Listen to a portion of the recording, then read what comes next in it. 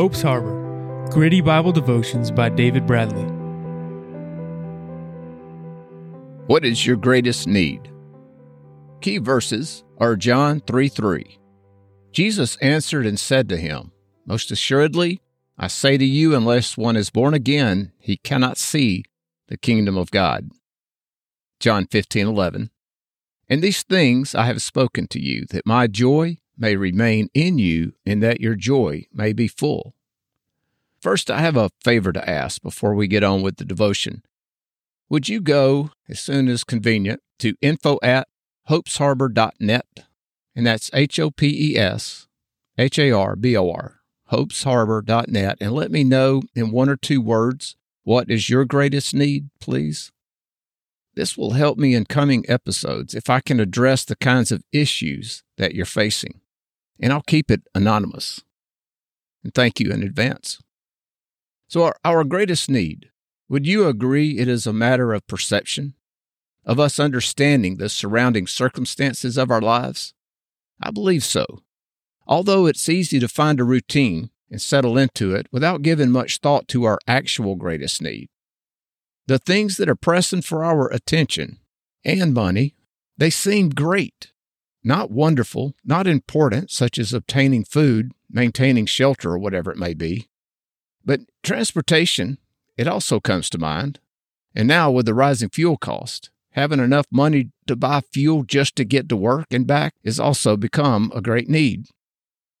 And all of these and more are needs we must provide for, at least to some degree.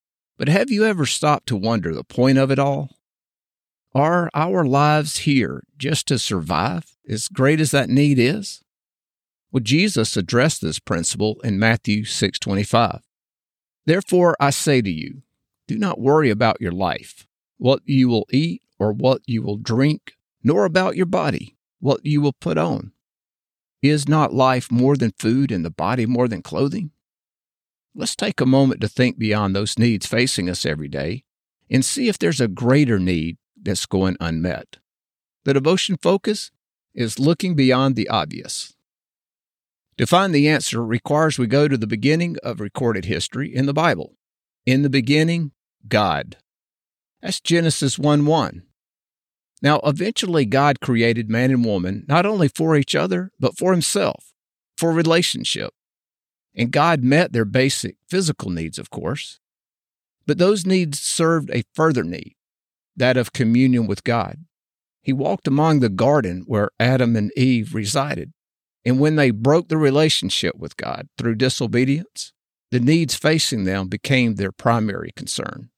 Adam was banished from God's garden presence to till the ground. Now, have you ever farmed, raised crops? It is hard work. When I worked the fields where we grew corn, beans, tomatoes, and so forth, I figured out pretty quick I was no farmer. But my stepfather understood the need to grow some of our food because his job didn't pay enough to feed, clothe, and house us.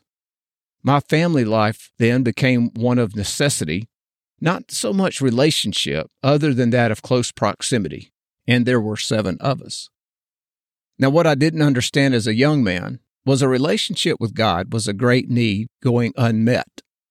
I viewed anything to do with God as a chore. Going to church when I would rather sleep in on Sundays, keeping rules about my language, my attitude, and this one kept me in trouble at home and school, and keeping up with my obligations to the family and chores. And then even hearing about the need to be saved, preached often, I only viewed it as a need to avoid going to hell. As this pattern developed into a habitual lifestyle, I was in trouble but didn't know it. And as I grew older, into my 30s, I was miserable but didn't know why. I knew something was wrong but didn't know what it was. And then I went through a 3-month period of suicidal depression, not understanding what was happening to me. And then I think it was several years later, and I was about 34 years old, when I heard a message on Focus on the Family with Dr. James Dobson that changed everything. My life then took a different trajectory. Dr. Dobson was interviewing a psychologist, Dr. Jim Conway, I believe it was. And Dr. Conway at one point described his own struggles trying to understand what was wrong with him. And that got my attention. A psychologist with problems? But in his attempts to fix himself, he went and obtained several degrees within the field of psychology. I think it was a couple of doctorates and PhDs, but nothing worked. And finally, he submitted to counseling. I thought that was ironic for a psychologist to need counseling. Though I understand it makes perfect sense now, but it didn't 35, 36 years ago. Anyway, at one point, Dr. Conway was asked during a counseling session to describe his relationship with his father, and he resisted, wanting to stay with the matter at hand and not delve into his past. But eventually, he told about events from his childhood. And as I listened, I was shocked because his childhood paralleled my own concerning violence, like the violence that he went through. And even methods of punishment were similar, involving what to me was mental torture by being made to wait for a beating and given time to dread it. And bear with me here. The point of telling this, is to help you see that sometimes we cannot know our greatest need until it's revealed, and this happens a lot of the time when we're suffering and forced to seek help or to seek answers. And that day when I heard Dr. Conway's story, his life story, it was an eye-opening experience of the deepest kind.